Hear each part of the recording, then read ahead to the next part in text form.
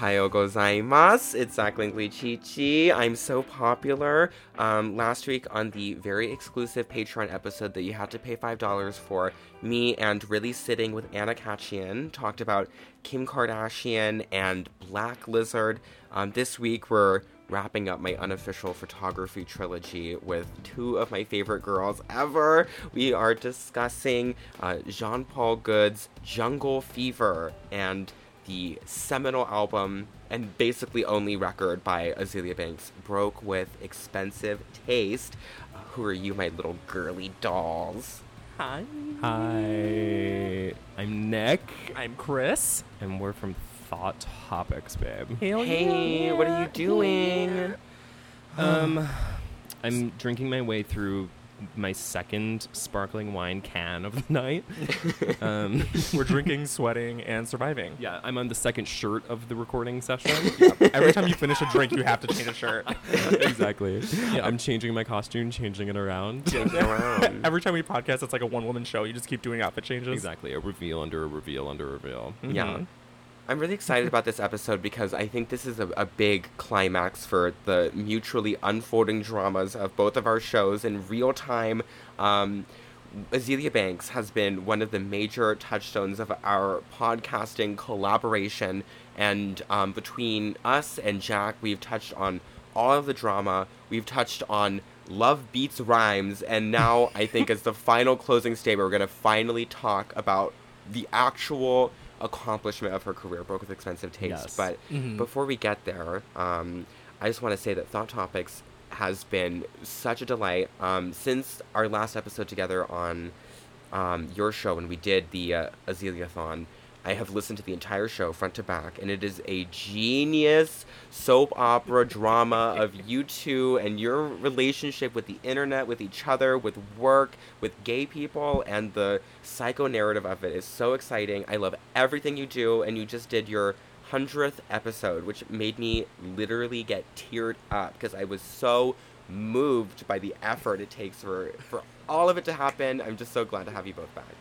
Yeah, absolutely. That's so sweet. Thank you so much. Thank you. Yeah. Yeah, it's been a wild ride. I never thought that we would be podcasting for this long, and yet here we are. And I don't know. I mean, really, we've been in it since the beginning. You and your show and our show. It's been a long, winding road. Yes, very long. A lot of ups and downs, and we really have covered most of the Azealia ground. I agree with that. Yeah, we've spent many hours talking about Azealia. Mostly the low points in her career. So I'm really excited to be able to gush over her. From Me all angles. too. Yeah. Yeah, I think it's, really exciting to me that, like, you started your show about 6 months before I did, and I'm very privileged to have actually been a Thought Topic myself. And the first time when you discussed my episode, Gay People and Branding, with my friend Kyle, and that was one of the first, like, big, like, accomplishments of my career, was, like, to be discussed by such thoughtful people, and I mean, it's really sweet to me that, like, since that point, we've been able to, like, keep, revisiting each other as we keep barreling forward into the medium without stopping once. No quitting, no stopping, just no stopping, except for a podcasting. couple of weeks because I got tired. Yes, it happens. Right. Yeah, I mean, it's really, like, not to toot our own horns, but, like, both of our shows have gotten so much better. Right, literally. Like, sometimes, that's why whenever people come across our show, I always say, don't listen to, like, the first 10 episodes, maybe. It always really stresses me out when people do the thing that, like, this has been, like, an inherited behavior from Jack because everyone thinks you should start from the beginning and listen to the whole way. And I'm like, please do not fucking do that with our show. No. Like, what you should do is scroll through the list and just find anything that you understand. Right. Anything that rings a bell at all. Mm-hmm. And I feel like your medium has also kind of a similar quality where, like, if you start with, like, a reasonable entryway, Yeah. then, like, it's so much easier to listen to your show where, like, when it turns into something where it's like, I've never heard of this movie before in my whole life, I've never heard of this video game, I've never heard of blah blah blah, like, it doesn't even matter because then you're, like, already there, and you have, like, you've created such a rich tapestry of art. It's beautiful. I know. Well, I mean, it's funny too because, like, my first season is so different, like, and it's very embarrassing when people are like, oh, I'm, like, going all the way through, and, like, I have been able to convince myself that season 1 is good, but I know I wasn't, like, in my mode until, like, season 2, basically, and It's I hard. salute everyone who gets through like the whole narrative, but I honestly do think like you should like find something you like get, and then from there you can spin out. But like there is some bizarre, incomprehensible garbage that gets brought up on this program. Honestly, Mm-hmm. Yeah, I mean, it's just a matter of honing this particular skill. I think it's a lot harder to talk and not sound completely retarded, and then people give you credit for. they have no fucking idea how much of a mental strain this is. The preparation, really is. A lot. It's a the lot of, hours like- of time, the scheduling. We are recording across a fucking ocean. Like, you know, It's true. Yes. many things have to be happening for this to be occurring in real time right now, Right. and that's why everyone has to pay me $5. Right. You have to pay us $4. I brought it down just for fucking you. Yeah. I was able to ship out 2 really disgusting pieces of merchandise recently. We had because we have a tier. Let me plug. We have a tier in our Patreon where if you give me $35, I will send you the merchandise of your dreams, and it's one of a kind. I sent someone a hat with the Gap logo that says Gape instead, and then I sent someone with it's Happy Bunny, the little bunny. Like the t-shirts, yeah. It says the only time that I'm liberal is when I'm lubing up my fist. Doing the like this.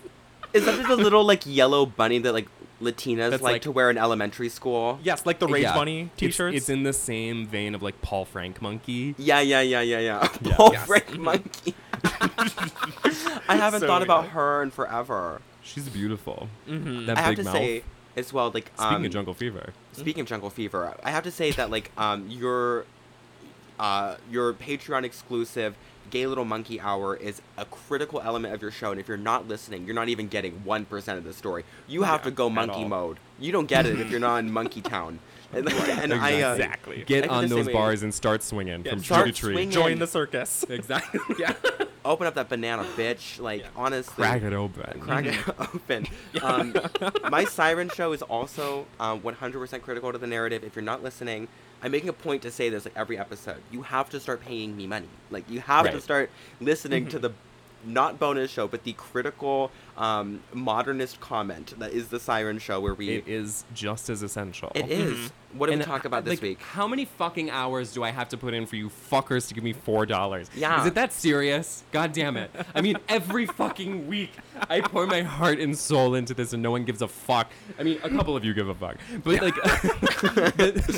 way more if you look at the numbers. Girl, I mean, the Yeah. hours. 101 episodes. Give me $4. Give me $4, Yeah, girl. for the price of a grande frappuccino from Starbucks, you can Less listen than that, to. really. Honestly, you can listen Adjusted to for inflation? everything Nick thinks about Amy Therese. Dun, For dun, just dun. $5. Just You could hear me talk $5. about it at length At for length. 20 minutes. In The which death I of call her a Abe fat Shinzo. cunt. What people we have blocked. Exactly. I've named names. I dragged people through the streets. I've ripped out my hair and banged my head against the wall on air. It's been great. Yeah, it is. So let's Yeah, talk all a for little bit $5. about, on the topic of monkeys, Yeah. Jungle Fever by Jean-Paul Good. I Speaking was of really swinging down your block from tree to tree. Yeah, through the trees. I was really riveted by this book when I was in college because it was at the time that Jean-Paul Good's Paper magazine cover of Kim Kardashian came out. And I was so riveted by the photos, I wanted to learn everything I could about him. And I checked out this book from my university library. They had to ship it in from California, and I read the entirety of Jungle Fever in one sitting. It is a fascinating compilation of essays and montage, illustration, and photography, all about Black people, and it's really something else. So I'm curious what your first impression of these photographs I shared with you were. Woo. Well, I mean, a lot of these photos specifically from this book are like kind of instantly iconic. Yes. And like have kind of been like on my radar for a long time. Mhm. Like specifically like the process of constructing the album cover for Island Life. Mhm. Is that the name of it? Yeah, the Grace Jones album cover. Like kind of obviously the champagne reference is like huge just specifically because of Kim. And I think that was maybe like my primary point of entry. Yes. But Grace Jones in the cage, like the animal cage is like always I recognize that photo.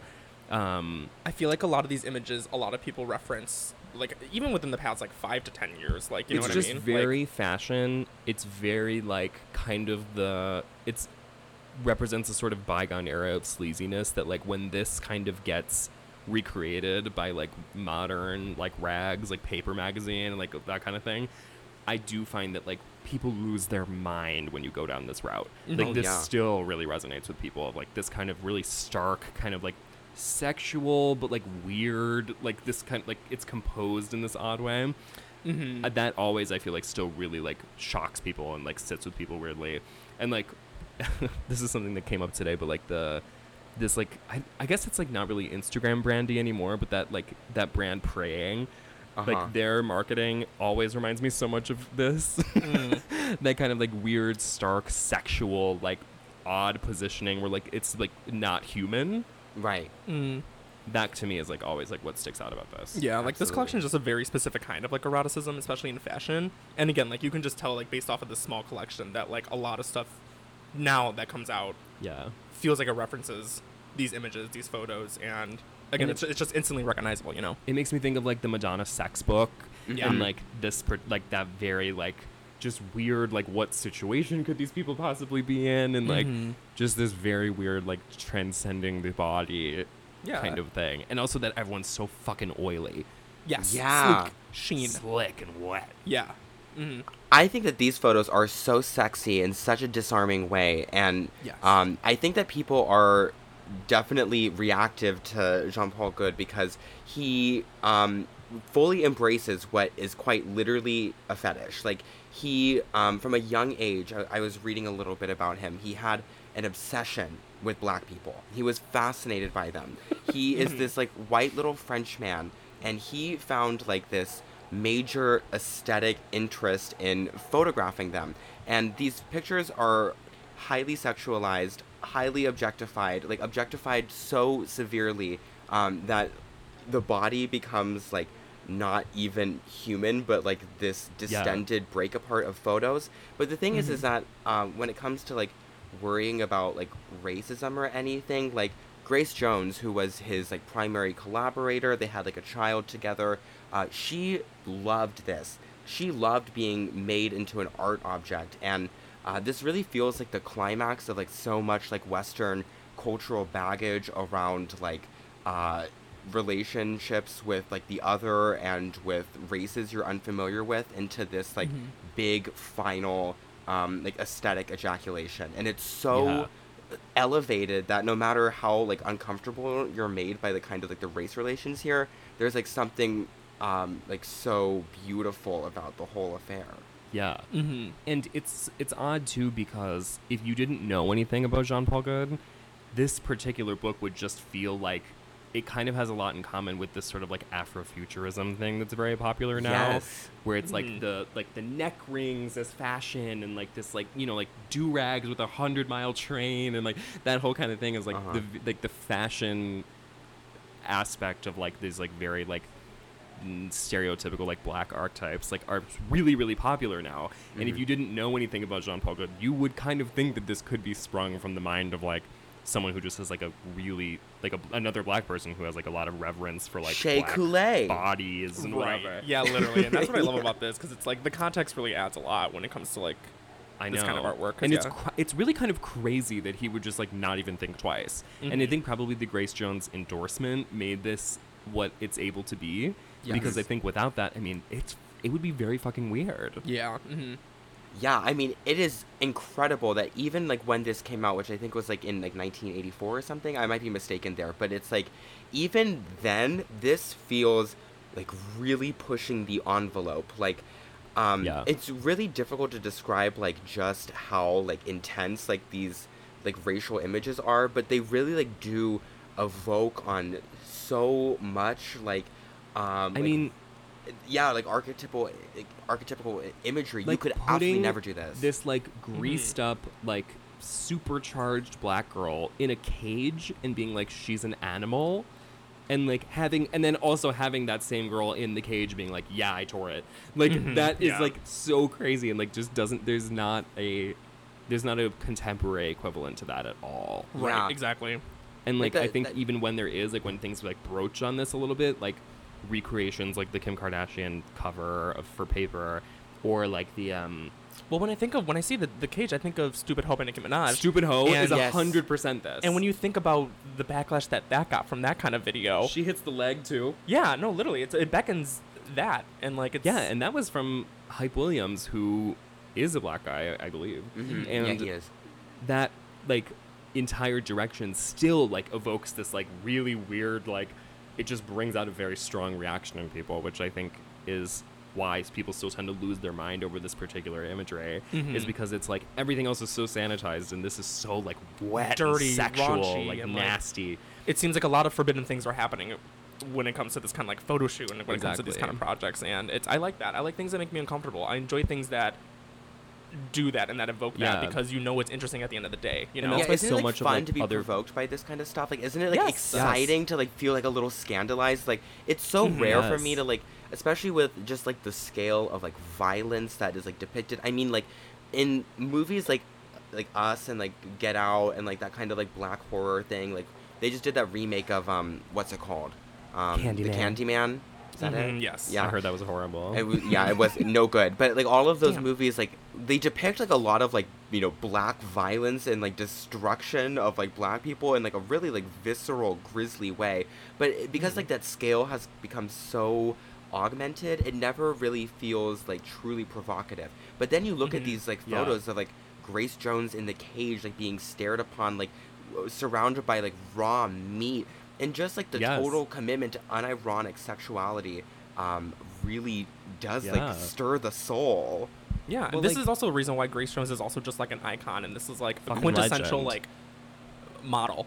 You know what I mean? It's like, all about Lupita, Grace, Alec, and Naomi. It's all about that, and I love that kind of like having that kind of aesthetic or having these qualities where it's like, yeah, I'm a fucking supermodel, and that's something again that we kind of really don't see today. It's just like. Where Grace Jones is in this position, but she's fucking giving, she's serving, and she looks amazing, and you can see that kind of power in her, especially in these kind of photo shoots. And that's the big difference between something like this and something like Get Out, is that Get Out is designed to achieve a political end, and this to me is pure aesthetics, and there's nothing about this that has any sort of reverence for like the context of like how this might be perceived if you were like gonna take like a racial theory lens to this. Right. It doesn't matter, because at the end of the day, like the only thing that's happening here is like horny French guy sees this thing he's like totally like titillated by, and the like object of the photo is like, yeah, I'm from another planet and I'm sexy. Like that whole thing, that's crazy. Like who is doing that now? Yeah, I mean you can't put it in a box. You can't put this kind of project in a box. Like if Get Out was about being sexy. Oh my god, can you Get Out but being about sexy would tear? Like, oh my god, like oh god, I would live for that. Like, but I mean, okay, this first photo I've included, which is also on the cover. We talked about it a little bit, but it's Grace Jones in the cage. Her leg is so fucking long. It's insane. Unbelievable. It's unbelievable. She's covered with like raw meat. She's on a stage. It reads "Do not feed the animal." But there's like a bunch of like bizarre kind of subversive elements in this photo. Like there's a mic pointed at her, and there's an audience watching as well. The audience, you can tell that the audience is probably all like white people. Yeah, it's like all like the back of white dudes' heads. Right, exactly. Yeah, like very. You can tell by his silhouette. It's so weird. Yeah, but again, like I love it because again, Grace Jones, like the face that she's making is really like the center point of the picture too. Like this kind of feral. And to know that she can't be had to moment. have some sort of like way to steer this photo shoot, and for her to be able to be like, yeah, I'm gonna be like ass out, titties out, in a cage, bring out a whip, bring out a mic, like the whole like the idea of putting on a show, and I think like embracing this kind of like horny ass like just like total acceptance of the fact that like there are swaths of the population who when they look at me see like a beast from hell that they want to fuck. Like that's a crazy thing to like participate in. Yeah. But I also think that like that is still like one of the few things that across like I kind of like identitarian art is like when people like lean into that, like it still is really shocking and crazy. Yeah, totally. I mean, what's so special to me about like this is like when we were talking about Bruce Weber like 2 weeks ago, it was really important that we like kind of like noted like the relationship between like the subject and the photographer, because like there is like a layer of like genuine like trust and joy that's like produced in those photos. And here there's like that tension you were just talking about, where like Grace Jones and all the other people being photographed here aren't being like exploited. Like they know that they are crawling into a cage that says "Do not feed the animal," and the sort of like power it takes to fully embrace that archetype, completely like submit to the hundreds of years of like cultural stereotypes around like ethnicity, and then to create this so sexy, enticing, intimidating image. Like it takes so much willpower to be able to like deal with like cliche, trope, and stereotype that way. Yeah. And like the Island Life cover for me is like so big for this, considering the fact that like that is compiled specifically of like John Paul Good, whatever the fuck. He like combining literal like he takes like a million angles of her, combines limbs that are all facing the front, and like makes this insane pose of herself. And then on top of that makes like comically like huge tits and ass. Like there's just kind of like mammy shape that is like so like threaded through so much of like the history of this kind of like particular look, and just leaning into it completely and being like, yeah, not only like this actually makes this so much more like fierce and sick. Yeah. And like that, like with the champagne thing too, like the being able to like balance the martini glass on your giant ass is like crazy. Like, I mean, it's crazy. Yeah. It is crazy. I really love the Island Life cover and like his like take on it in this book. He was really famous for this kind of like photo collage way where he would take undoctored photos of his subjects, and then he would cut their bodies into literal pieces, and then distend and elongate them in bizarre ways. And I mean, this is just something else. It is unbelievable. And it looks so natural, and that's what's so freaky about it, is that like you totally believe Grace Jones could just make this pose. Like this is just a normal ass picture of her. Right. And that's what's so magnetic about her, is that there's really no one like across fashion in general that could like ever embody this kind of like, there's really been no one after her who could swing something like this. No, like maybe Naomi. She's like a colossus in the fashion industry. Like she's so respected, and she can do the job. That's the thing, is like she has a personality. She has the soul for this kind of thing. The range, if you will. The range. Yeah. Naomi Campbell has been coming up a lot recently, and she posed for Jean Paul Good as well. She did a photo of her running with a bunch of cheetahs. Holy shit. Yeah, just like running next to a cheetah. It's like, oh my god, I am so I wish that like everyone had this like same nerve to like so fully lean into aestheticism and the erotic realm that they could pull off this insane thing, like cutting up people's bodies and then like dragging them apart and like stretching them like taffy. Is and unheard of, and then having the message be like, this is what black people are capable of, like having this shape. Like that is such a crazy message to put across. It's really ultimate risk, ultimate reward. Yes. With this kind of thing. Like, again, like just having the balls to do this is crazy, you know? It like, is high fucking risk. And a lot of people just aren't going to make that risk, especially nowadays when things are a little bit more sensitive and there's a lot of eyes on you. What would anyone even sexualize anything? Like, there's no, like, I think, like, it makes so much sense that, like, he had to, like, photograph, like, black people for, like, this book because, like, it was, like, you know, the 80s and, like, finally, like, after, like, so many, like, years of repression, like, the, you know, fundamental like interest from like the white, you know, point of view about like the mysterious jungle black person, like it was finally like becoming like a normal thing to like, you know, have sexualized like black women in public in a way that wasn't as degrading. So I feel like this was the only time it could have ever happened. And like now I don't think that there's any like demographic or like subject you could take that could evoke like the same kind of like cathartic like repossession of cliche in that way. Does that make sense? Yes. Agree. Yeah. Something that it made me think of is this painter that Harry Tafoya put on my radar recently, Whit Fetter. Oh, yeah. She is like, she's a trans painter who has this that photo Caitlyn of like, Jenner painter, it's Caitlyn Jenner manning a plane and then crashing a plane, and the smoke is a gender reveal.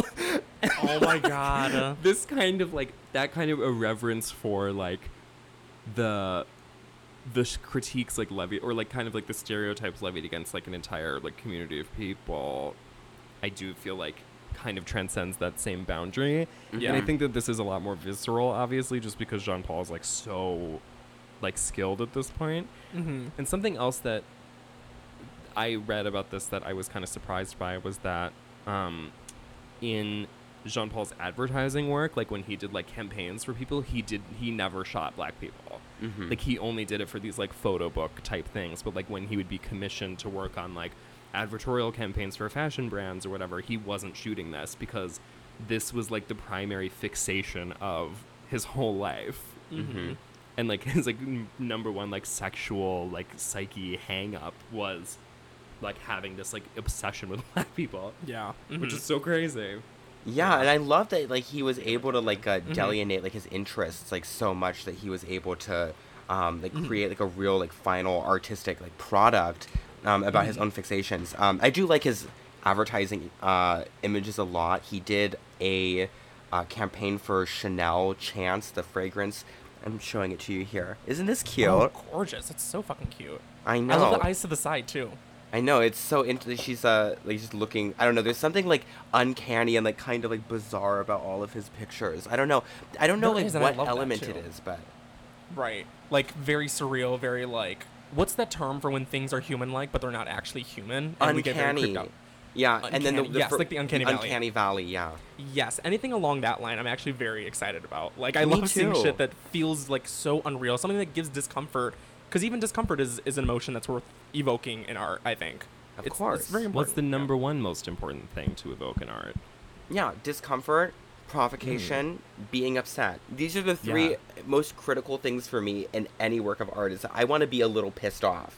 Yes. Exactly. Mm-hmm. And that's the hard line to walk for this, is that I think shock for shock's sake, I think, is trotted out a lot, particularly like, I mean, like specifically right now, like I think everyone knows the exact buttons to push, and in a way there's almost like okay buttons to push. Like there's things that are like always going to create a certain like, oh, I can't believe blah blah blah.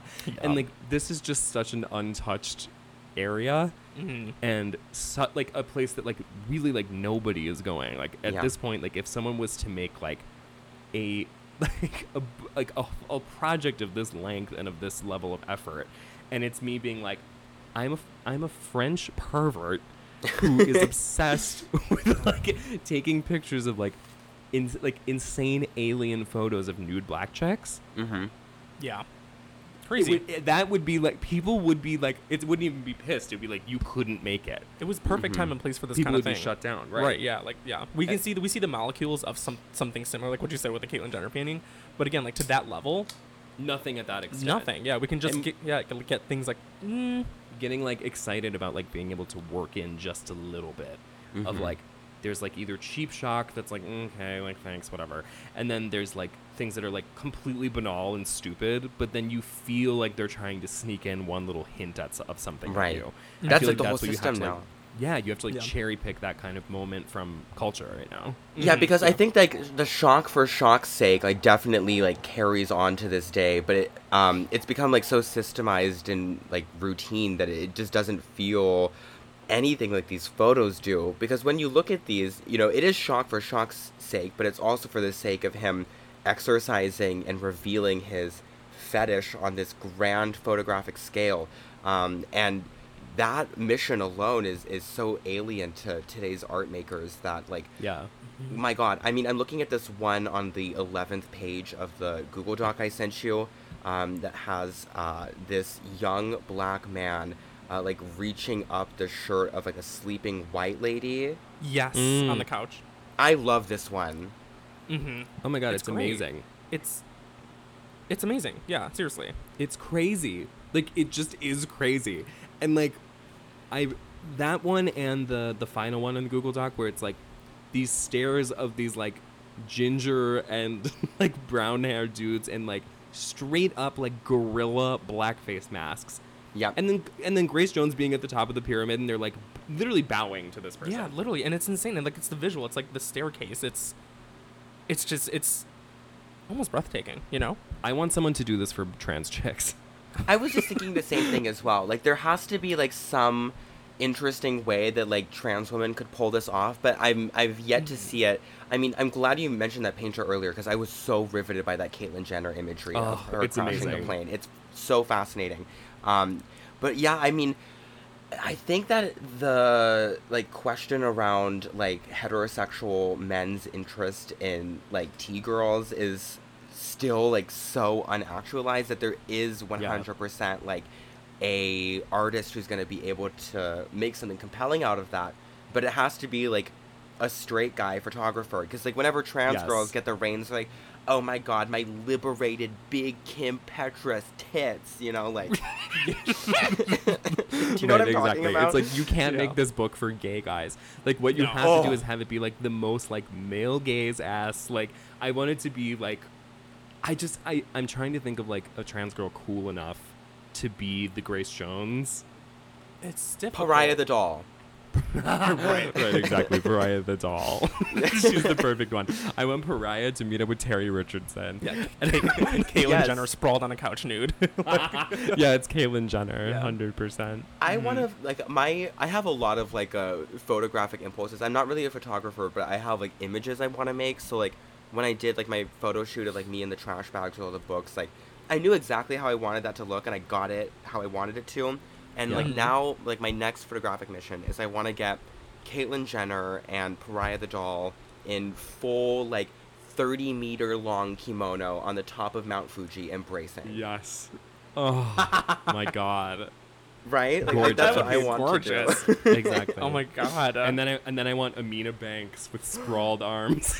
Yes, Amina Banks like on the face of the mountain on the rock. Yeah, yes. Like the 7-story tall Jesus figure. Yeah. Oh god, I want macrophilia of like Amina Banks on top of Tokyo, just like sitting on it. Like let's go. Yeah. It's seriously. long overdue. Need to make it happen. I see it in the future. I really do think that like that is what's going to be like the thing that like makes people not so like piss babyish about like trans stuff, like specifically with trans girls. Like if you make it like hot and you make it dangerous and you make it clubby and sexy and whatever, I really think that that's the only way out, because the kind of like neutered like focus on like the medical and the focus on the like very sanitized like I don't fucking know. Like I'm just like you and me, you know, whatever. Like Honey, I think you're by not. like leaning into difference and by leaning into like this whole thing of like, I mean, that's the same. Like the only good gay art that's ever been produced is when you're like, oh, I'm like a depraved slut, and my entire life is fighting against that impulse and being able to contain it or not contain it. Like that is like the thing that like you have to lean into in order to make anything worthwhile. Like saying anything meaningful about who you are as a person. You have to be, you know, brazen in that way, and unfortunately, it's like what we get instead is like pit crew. Like we get like fucking pit crew. Fucking pit crew. Fucking where pit it's like, crew. we're showing how gay men can be just as feminine and as delicate as a woman. Shut up, fat ass. Like I don't fucking care. It's like, yeah, it's literally like some fat bitch in like Fruit of the Loom underwear and like a sunflower in his hair and like bubbles in the back. I'm like, this is fucking gay. I hate when people like that talk. Literally. Or it's like some dude with like his ass out in a tub full of milk. Right. I mean, I was listening to you two talk about the Fire Island movie a few episodes back, and it's like, what a missed opportunity. Someone should have just done like an adaptation of Larry Kramer's Faggots with the Nazi fisting, like the like leather like piss hole craters. The first scene should have been Joel Kim Booster pissing in Bowen Yang's butt. It should have been like him getting fisted by a skinhead and then like having a prolapse and like dying out on the shore. Like that's the movie I want to watch. It's a 30-minute movie that involves me being like gutted like a sock puppet and dying on the beach. It's 5 hours long. The first hour is the fisting, and then the rest of the 4 hours is dying on the beach. Like right, literally. Exactly. So, what a fucking missed opportunity. Instead, it's like a journey about friendship. Like, who gives a fuck? I'm not friends with any gay people. They're all right here. I don't understand when people make it produce something that they know is not going to stay. I'm saying. Like, you have the budget for something, and then you have the creative output for it. Like, you got Hulu money, and you didn't make, like, Prolapse the musical? And you're making That's crazy. Fire Island the movie. That's a missed fucking opportunity. Right. To put in a dumb joke every 5 seconds. A good one. And, like, the Fire Island bit that you're doing is, like, they're rich. I'm, quote-unquote, scare quotes, poor. And they don't think I'm hot enough to fuck. Like, the most boring, banal shit that you could possibly explore. Yeah. Mm-hmm. When instead what you should do is being like, I literally cannot make it from the restaurant back to the Airbnb without shit falling out of my ass. Right. I mean, seriously, wouldn't it be so like refreshing to like see like a Larry Kramer film that's like full of like fecal matter, like is completely. I mean, this is honestly why I think people are so like this reappearance of like homophobia is coming up again, is because like before, like in the 70s and 80s, gay men painted a repulsive image of themselves. Every single piece of gay art through the AIDS epidemic is not cute. It is full of shit, diarrhea, the shit, rectal blood, zone, needles, dick and ass, glitter, anal tearing, glitter. Right, exactly. Which can be depraved in of itself. Absolutely. And, I mean, come on. And now, like, that everybody is, like, trying to cover it up, or, like, even Grindr is like, hey, girl, are you going to the Drag Race night tonight? Get exclusive tickets to watch the fucking planet. Like, that whole thing is, like, it's so everyone evil. Everyone remembers who you were 10 years ago. Right. Like, why are you lying? Yeah. And pretending that you're, like, you just, like, have a job now. Yeah. Nina West isn't real. Like, we do not buy into the illusion of Nina West. We need to go the other direction. Nina West is a hologram. We all have to go stand Sherry Pie. Everyone has to follow her on Instagram. We gotta promote. Sherry Pie is the last drag queen on earth. I could definitely get Sherry Pie on my podcast. I have been trying. I have sent her 5 fucking emails to come on my show and do Mommy Dearest with Chi-Chi. Especially like in the disclaimer of our email would be like, you are not allowed to say sorry once. No, I was like, the only rule of coming on my show is that if you apologize even one time, we're not fucking talking about it. I'm going to kill myself on the air. Yeah, and blame in front of you. And I'm going to bleed out of my throat, and you're going to have to call the police. Because I'm going to kill myself. And you don't know where I live. And then you'll actually have to apologize. And then you'll have something to actually apologize. Yeah. Exactly. I don't believe you're a casting director, but I will kill myself in front of you. Yeah, that entire scene, real gay art. Yeah. No, and then we released that Zoom call. That's gay art. I was live streaming it the whole time. She didn't even know. Mm-hmm. Yeah. See, you don't even realize. This is what I'm talking about. Is like this complete embracement of bizarre perverseness and, you know, putting it on a grand scale, artistically curating it, making it so irresistibly beautiful and enticing. If you can kind of approach your own like erotic sensibilities that way, like Jean-Paul, like Jean-Paul Gou. Jean-Paul hate French names. Jean-Paul who? Gou. Jean-Paul Gou. Bienvenue à America, Jean-Paul Gou. But seriously, like if you can create like this kind of transcendental imagery out of your perversion, like my God, everyone has to be reaching for this. You have to go all the way with it. No turning back. Exactly. Yeah. I think perverts have to embrace their perversion, and I think the subjects of perversion need to embrace how fun it is to be the subject. I don't want to of hear perversion. any whining about being sexualized by anyone. Exactly. No fucking whining. Yeah. I don't want to hear one word. Not a fucking word. It's like, oh, I'm too hot. Too many people want to fuck me. I don't care. Wow, sounds really hard. That sounds really hard sounds for you. So hard. As Dasha says, muses get bruises. Yeah, exactly. The thing is like in Japan, a lot of, you know, foreign gay men are always like, I don't want to date a Japanese guy who only likes foreigners. Like, I'm not a sex object. And like, bitch, why not? I want to be a sex object. Oh my God. Right. Treat me like a slut. What the fuck? Little dirty like a bitch. slut. I love to fuck. Treat me like a slut. I want to go harder. I want to come faster. I want to last longer. It's more likely than you think. It's more likely than you fucking think, girl. Yeah. It's more likely than you think. And like, and how hard is it to see the fucking motive? Like when people are like, oh, like Japanese guys only want to fuck like white dudes who are like imports. It's like they're trying to outsource the fact that it's very difficult to be gay. If you can outsource the gayness onto like racial like interest, like that's so much easier to be like, I'm attracted to white people. Well, no, it's not that you're attracted to white people. It's that you're a fucking faggot and you don't want to grapple with that. Right. It's very easy to outsource. Mm-hmm. Yeah. I mean, the thing is that I would love to be, in the eyes of, like, some beautiful Japanese twink, I would absolutely love to be Grace Jones for him. Why not? Mm-hmm. I mean, what is, Of like, course. what am I supposed to be doing? I'm not, like, going to be, like, going into a cage. That's not going to work. Am I supposed to be, like, playing baseball in a cheerleader outfit or something? Like, what is it supposed to be? Yeah, exactly. No bra, no panties, but I'm in a cheerleader outfit playing baseball. Just free balling. Is this what I'm supposed to wear when you play baseball? I put on a tight miniskirt and I do jumping jacks. Now, see, I just had another photographic urge. I want to get in the fucking cheerleading outfit and go play baseball. Go play baseball. Literally. Playing catch with my girly. Playing catch with my girly. One time we were playing a Wheel of Fortune on Switch, and we could have sworn that the puzzle was playing catch with my girly, that we guessed it, and it wasn't. Yeah. Uh-huh. So to this day, we just say, we're just playing catch with our girly. It was like keeping watch with my... Hi. Are you leaving? I'll see you guys later. I'll see I you. love her outfit. Yes. It's a great outfit. Schley. I had to double check. I was like, what is Indigo wearing? The Hooters top. The Hooters top is amazing.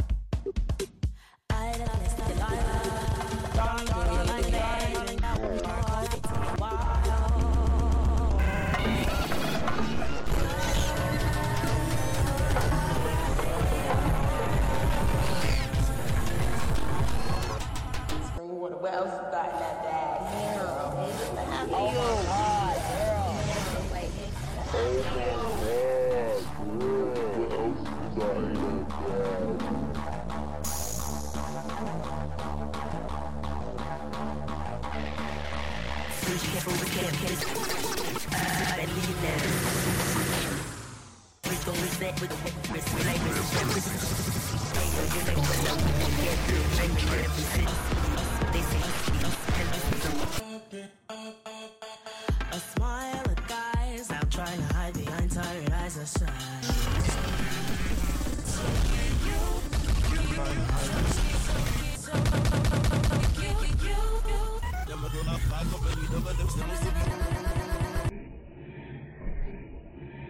Broke with Expensive Taste is Azealia Banks' 2014 debut proper LP. Up until this, she had done the Fantasy mixtape and the 1991 EP, but this was her big moment. This album had been delayed for years and years. She had been developing it since 2011, moved from Interscope to Polydor Records, and ultimately didn't even release it through any of them. And the long haul spread of this album, the complete eclectic sound of it, the absolutely unhinged budget, everything came together to create a piece of art so severe and so intense on how much cultural archetypes it draws on that it is truly one of the titans of contemporary art. Agreed. Fucking exactly, girl. Mm-hmm. Okay, thank Ditto. you. That's all. See you. That's That's all there is. That's all there needs to be said. Be Okay. fucking wet. Okay. Be wet. Okay. Be wet. Be wet. Now. Yeah. Fast. Right. Harder. Harder. Longer. Be Wet, Broke with Expensive Taste came out on my birthday. That's right. Really? It was the best day of my fucking life. Yeah. It was amazing. It was a surprise drop. Mm-hmm. She blacked out her social media, like, I think a day or two before, but at this point we had been waiting for the album so long that it never seemed like it was going to materialize. Even when she was, like, fully promoting it, like, a day before, like, the surprise drop or whatever, it still seemed impossible, didn't believe it, and then all of a sudden, November 7th, 2014, Zach Langley Chi-Chi is a freshman in high school in rainy Oregon, and I buy that fucking album on iTunes. And everything changed. Mm-hmm. Oh my god. And how, girl? And what? Yeah. How did you feel when it existed? It was one of those albums that came out where I was like, this is a part of my daily rotation now. I literally felt like I was being trolled. Like, when I saw that it was, like, available to actually, like, stream and listen to, and it was there, Still didn't believe it. I was like, there's no fucking way. There's Yeah. no way. Mm-hmm. Because this was after years of starting and stopping. Do you remember before Be Wet even came out, she had announced her second album, which still is not out, called Business and Pleasure. Business and Pleasure. Yeah. And she was like talking about like the rollout strategy for Business and Pleasure. And we were like, you have not put out anything since 2012. And it was like we got like one little single or one little like beef or whatever. We were hanging on for dear life. We wanted anything. And then it was heavy metal and reflective first. Yep. And then the album came. Yes. Best day of my life. Was in awe because, like you said, we had gone through the media circus, eating the peanuts like the little monkeys in the audience, and it was degrading to be an Azealia Banks fan because all she did was get in trouble, make up a scene, and she lived in this delusional fantasy realm, which is a very bizarre one, by the way. Her little dreamscape that she runs away to, like Chris Chan and Quickville, is honestly unhinged. And when this album finally materialized and is just a perfect depiction of her kooky little noggin, it felt unreal. I was shaking, like literally like quivering listening to it for the first time. Literally. Yeah. It could have sucked. Yeah. That's what's so crazy about this album is that this could have been like the hype machine for years. I mean, 212 came out in what, 2010? A long time ago. Some shit like that. And like by the time she finally like materialized for real, I was like, and when this came out, I was like, there's no way. Like, I'm sure that she just like has been talking about like all these songs existing and they don't actually exist. And this has not been like some thing she's been working on for the last couple of years. She's been like eating sushi and like sucking dick in the studio and whatever. There's no fucking way. And then when it finally was there, and not only was it there, but it was like Incredible. the most incredible, eclectic, like just the risk she takes and the dumb shit she does, and like it's perfect. It's perfect. What a collection of songs. Honestly, what a collection of songs to really show who you are as Azealia Banks. Every corner of Azealia Banks. In a way, it's kind of not a surprise that she hasn't put out very much since this, because it's kind of one of those situations where, like, as an artist, I feel she said what she needs to say.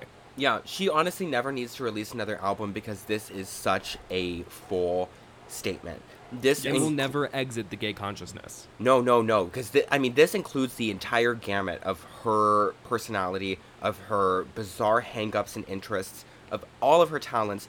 Every single angle of her character is on perfect display here. And that's why I totally agree. We don't need anything else from her. Yeah, like the bizarreness of it, the behind the scenes, like pulling teeth to get it on streaming services. Like all of that is also quintessential Azealia Banks, you know? And it's the whole experience she's put out since this.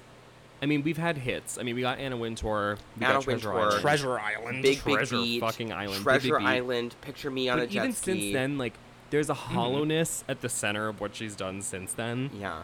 That just feels like she is doing fan service, and not even fan service for her gay fans, but like is trying to prove that she can do other shit that she didn't already do on the debut.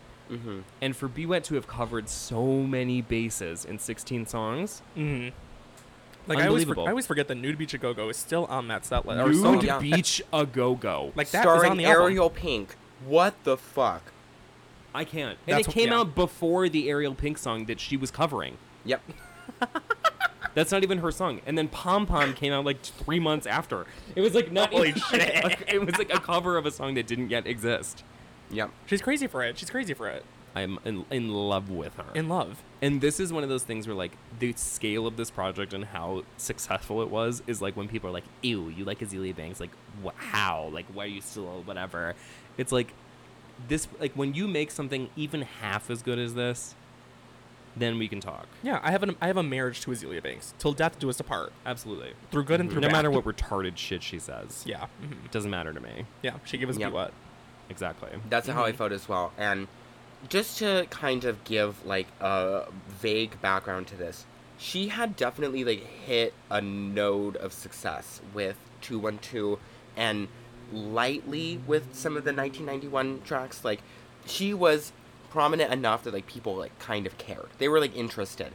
And had she, like, released this album, like, 2 years earlier, the conversation would have been so different. But instead, she spent about 4 to 5 years, honestly, just stealing shit off of the internet, downloading it, rapping on top of it, and then just seeing how far she could go with it. And the fact that it all coalesced into a product that you can purchase, and none of the songs have, like, gone out of rights or something, like, you can still buy this album is insane. It's absolutely true. The fact that her approach to songwriting was scouring the internet for club hits of basically the 90s and early 2000s. And not even club hits, but like very obscure like dance music that had come out in that range of time. Just writing a whole song over a song that already existed, and then emailing them and being like, "Hi, I made your song better." And then they all agreed. Yeah. They were like, "Yeah, you did," and then I'll give you the full rights to it. This is what happened with like Licorice.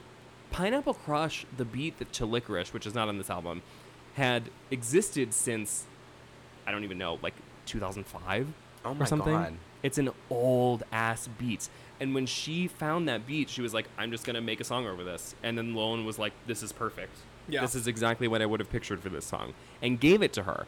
Wow. And in the same way, like these like white boy producers who were making like the beat for Idol Delilah and the beat for like fucking Miss Amore, like all of those had been making the rounds on SoundCloud and like DJs and whatever, like house nights and all that kind of stuff. Yeah. She just ripped these beats, wrote songs over them, and literally sent an email saying, "Here's what I've recorded. Say yes or no if I can have this." That's what I love about her, like the groundwork it takes, like unbelievable, the star quality of like I made your song better and people clearing it. Yeah, and only because Azealia. She did, because she has that kind of fucking power. Yeah. Yeah, it's very similar. Honestly, like the reason I wanted to pair like Jean-Paul Good with Azealia Banks' Broke with Expensive Taste is because like they are both singularly perverse in like really strange ways, and took like a triumphant amount of ego and self-assurance to actually like create like the willpower and gutsiness and balls, which has honestly been like most of Azealia Banks' downfall like since this album, like came together perfectly and like successfully one time on this damn record. Right. Mm-hmm.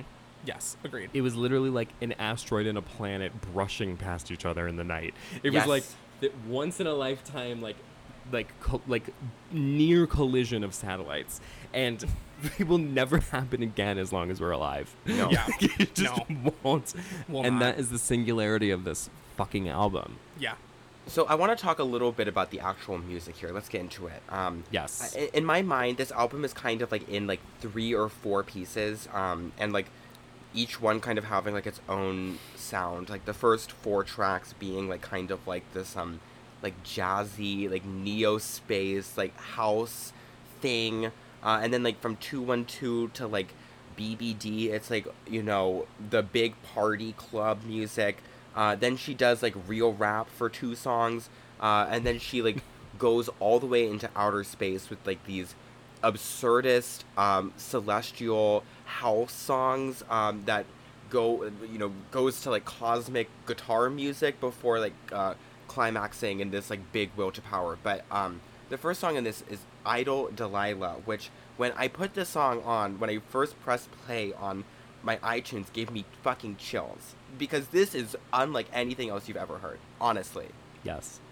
She paired Idol Delilah, if you recall, with the book. It was like poetry or like a fable. Her little fucking it was like the Idol Delilah book. Fable that she was gonna put out about like this girl who like lived by the river, and like it was like it was so half baked and so stupid, and just knowing that exists makes this song so much better. Yeah, because she wrote a fable for a song that features the line "the puss deeper than the 3 Fugees." Than the deep the blue puss sea. Deeper than the deep blue sea as well. Oh my god. And she was like, "This is a story about a little girl who went to the well." And like, I mean, it is fucking stupid. Sounds clear to me. Yeah, there's during this era, like after like Broke with Expensive Taste, and everyone was like, "Oh, whoa!" I think Pitchfork gave this like best new music as well. Like, everyone took her seriously for about a year, and so when she would like be a messy little bitch on Facebook and be like, "The Broke with Expensive Taste Fable novelization is coming out soon," and then she posts like a fucking extract of it that's unedited, typos, no commas, and then Pitchfork was like reprinting it. This is insane. She like posted it to Facebook, and it was like 1,300 words. So crazy. And like music publications like like fucking like the Shade Room or like the proto like Grape Juice, whatever the fuck. Like those people used to literally be like running with this shit because people were waiting on her fucking every word. That's what I was gonna say. Like back then, people were waiting to see what she was gonna breathe, or like what was she gonna say? Like anything that came out of her mouth, people were ready for. You know. Do you love Idle Miss Delilah? I love Idle Miss Delilah. Idle Miss Well, Darling, my favorite part like... about this is that it starts like this like really like glitchy like kind of I mean it really is a perfect start to the album. It's like this like broken down like electronic echo of like some kind of like jazzy tropical club thing with like a vibraphone and like when this like gets to the end and there's suddenly monkey sounds, like literally monkeys like hooting and hollering. It's crazy. It's crazy. That's so fucking nuts to me. And my favorite part of the song is that the line is about whether or not Idle Delilah likes cream in her coffee. And then she goes, Idle Miss Delilah, darling, do you like beige in your... She goes, beige, because beige to her is a synonym for cream. Sure, girl. Sure. Yeah. Do you like beige in your coffee? I don't question something to that some shit. Yeah, I don't question anything she says. I like that this song is like kind of distantly tragic, and she's like asking Idle Miss Delilah if she's gonna kill herself. Like, one of the most riveting narrative threads of this album to me is the self-doubt, because throughout this album she is constantly narrating her mental breakdowns and her proximity to just toppling right over the edge, and like her self-doubt and her kind of expression of like uncertainty in her own artistic prowess. It's very like, I don't know, it's surprisingly touching and human to see her like keep revisiting that theme like throughout the whole record. Yeah. Mm-hmm.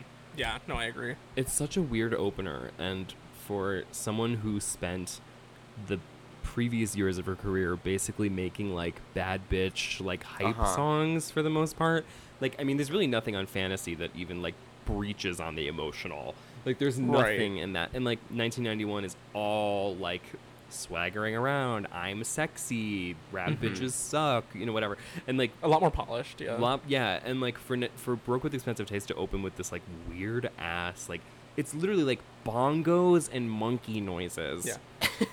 And Havana. And yeah, literally. It's such a crazy thing to be like, this is the thing that people have been waiting for 5 years to hear. And she was like, this is it. Yeah. Monkeys hooting and hollering. Ooh, Right. And then this goes right into Give Me a Chance, which is like a very clear like continuation of it, you know, like these are like definitely sister songs. This has what I originally thought was like a Japanese person sampled. I don't know what it is though. Oh, it does kind of sound like those kind of like city pop songs that everyone's obsessed with right now. Yeah. Which is Give me a that's chance. the way that our love can go. This like Jeopardy like tone. Like, when we saw her live, she did the most half-assed choreography ever. Choreo for that song. And she had two dancers, and that's all they did. They go and everyone was screaming. People were living for it. Oh, I would have lost my fucking mind if I have never seen Azealia Azealia Banks live. You've seen her multiple times, right? Twice.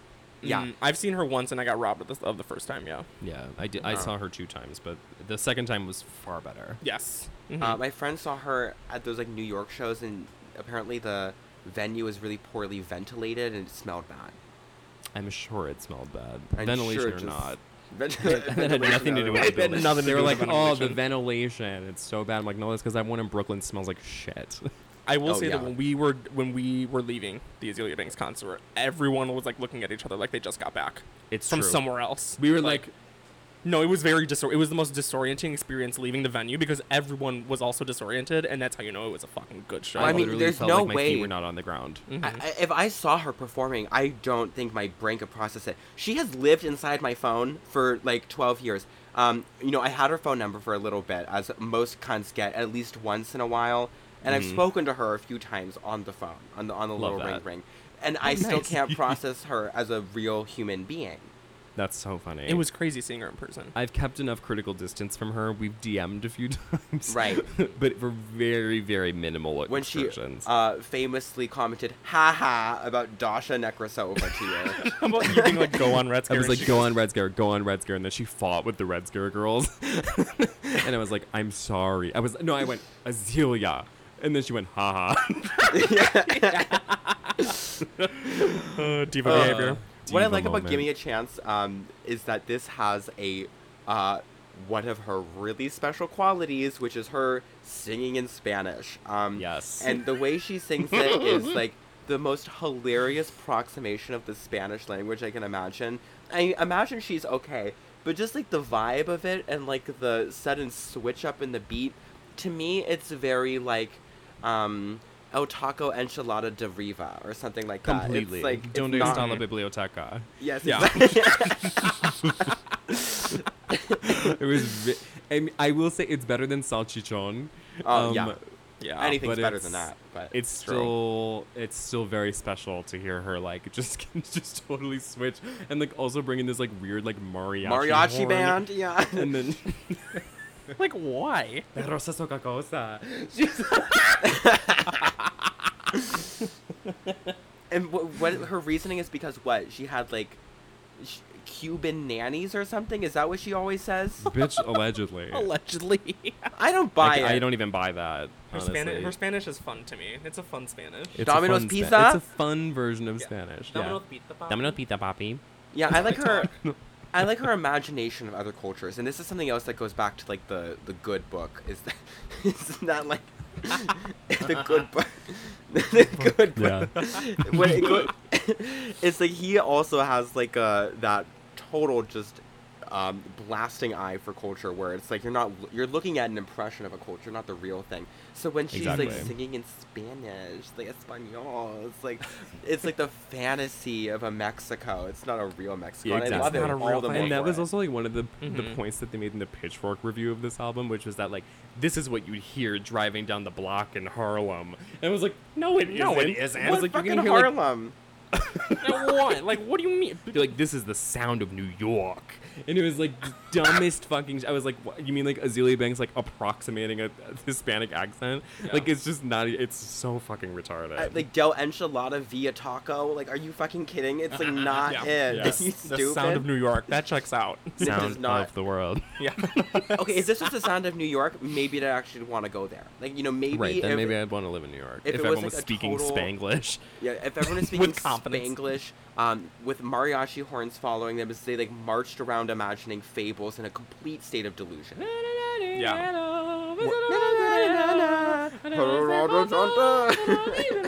There's like a fire hydrant doing a perfect sprinkler. Yeah. Here comes Jessie J walking Right, down yeah, the street in the midsummer as the fire extinguishers explode in heart. Jesus Christ, Desperado. Right, yeah. Desperado. We've been Desperado. waiting for Azealia Banks. Azealia Banks. Waiting for Azealia for Azealia Banks. I like this and JFK a lot. There's like something very like spooky Yeah. and like I love Desperado. ethereal. Desperado's amazing. Like the haunted kind of like piano keynotes going in. Like I just love it. It's so sinister. Yeah, And then she it is comes- sinister. Yeah. It's a great song. Yeah, and then she just segues into a fucking killer flow. I love when she just Uppercut. literally like she doesn't have a hook. She just lets the sample carry it. Yeah. That's how I do my thing. Desperado. Yeah. Hey, yo. Desperado, ayo. I thought this was the coolest thing that has ever happened when I first heard this song, and I felt like I was like being treated to a revelation, like hearing someone Yeah. put this on their record. I never heard anything that was like so many like different like interstitials between like house music, like this ethereal club stuff, hip Totally. hop. It was just like everything connecting at once. It's really think incredible. This is when things Yeah. started to like kick in for me because Idol Delilah and Gimme a Chance are so jarring and so weird that I was like, what the fuck is happening? And then when Yes. Desperado hit, I was like, oh, I know what's happening. I Yeah. get it. Mhm. I was like, I get it, and I'm scared. Yeah, the medicine set in. Yeah. And I don't like it. Yeah, I don't one like bit. it. I'm And scared. I didn't like it. I loved it. I right. And I knew. I lived it. And then lived JFK it. comes on, and Okay, this is one of like this song to me sounds like a lot of some of like the back half stuff, like with like Lone production, but like I don't know what it is about this, but there is also something like really like haunting and so atmospheric. Like you get such a perfect vision from this, and it's also 5 fucking minutes long. This is my least favorite song on the whole album. I agree. Really? It's so long. Yeah. I hate this song. I don't hate it. I mean, I hate it for Azealia. I don't like the feature, Theo Delapinas, London. Whoever the fuck that guy is. Delapinas. Philo Delapinas, London. Yeah. And I don't like that. And I like the hook. I like the, I don't miss icon. Yeah, I like that too. I think I really don't like and she tried to call that opera. No. She was like, I sing opera on JFK. I was like, no, you don't. When we were talking about her Spanish accent, she does like a Spanish opera. That's what people make fun of her. Hey there. Hey there. Because she'll do that in Spanish too. Exactly. Yeah. I JFK like this is song. the worst song. It's the worst song on the album. I like this more than BPD. BPD. Tits out with your wife. I'm bringing out the dyke in a. What I like about this is I don't know, it's so atmospheric. It's so long and bizarre, and I like the da da da da. Yeah. Like, It's very voguey. It's like cute. There's nothing wrong with it. But it's just compared to the way that I am smacked across the face, curb stomped with all my teeth on the street, just fucking fisted in the ass by every other song on here. This to me was just like, I had a nice time. I know, like I appreciate Azealia when she can like induce that anxiety within me to the point where I have to like punch a mirror, like heavy metal. Oh yeah. Like when I get the to that twirl level effect. Yes, when I get to that level with Azealia, stuff like JFK just sometimes doesn't do it for me. I appreciate That's totally real. In the grand scheme of things, yeah. That is a really important quality of Azealia Banks is the twirl, because I don't know how much experience you had with this, but like when I was like first listening to this record, I was reimagining my whole reality in front of me. Like I was getting carried the fuck away. I was strutting, walking around in the rain, listening to this album, thinking I was the shit, and I had the fucking soundtrack. I would not let anyone listen to anything but this. No. Right. And I'd put this on, and people would be like, what genre is this?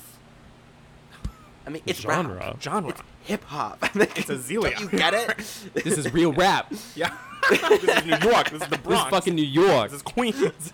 I know a thing or two about rap music. Yeah. This sounds like Harlem. Real rap, Exactly. but I do sing. This album smells like Harlem.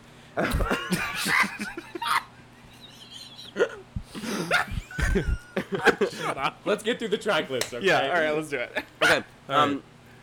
Do we have to talk about 212? What do we have to say about 212? What's to say about 212? What's to be said? A classic, My whatever. dad showed me 212. Your dad? Mm-hmm. You have a very chic dad. My dad literally shows me so much music that's like trendy. I think we talked about this on the Azealia-thon episode, but I was first exposed to her because of 212, because of the girl eating her tampon video. Giovanni That's how a Plowman. lot of people found out about it. Yeah. I found her because she was on NME's cool list.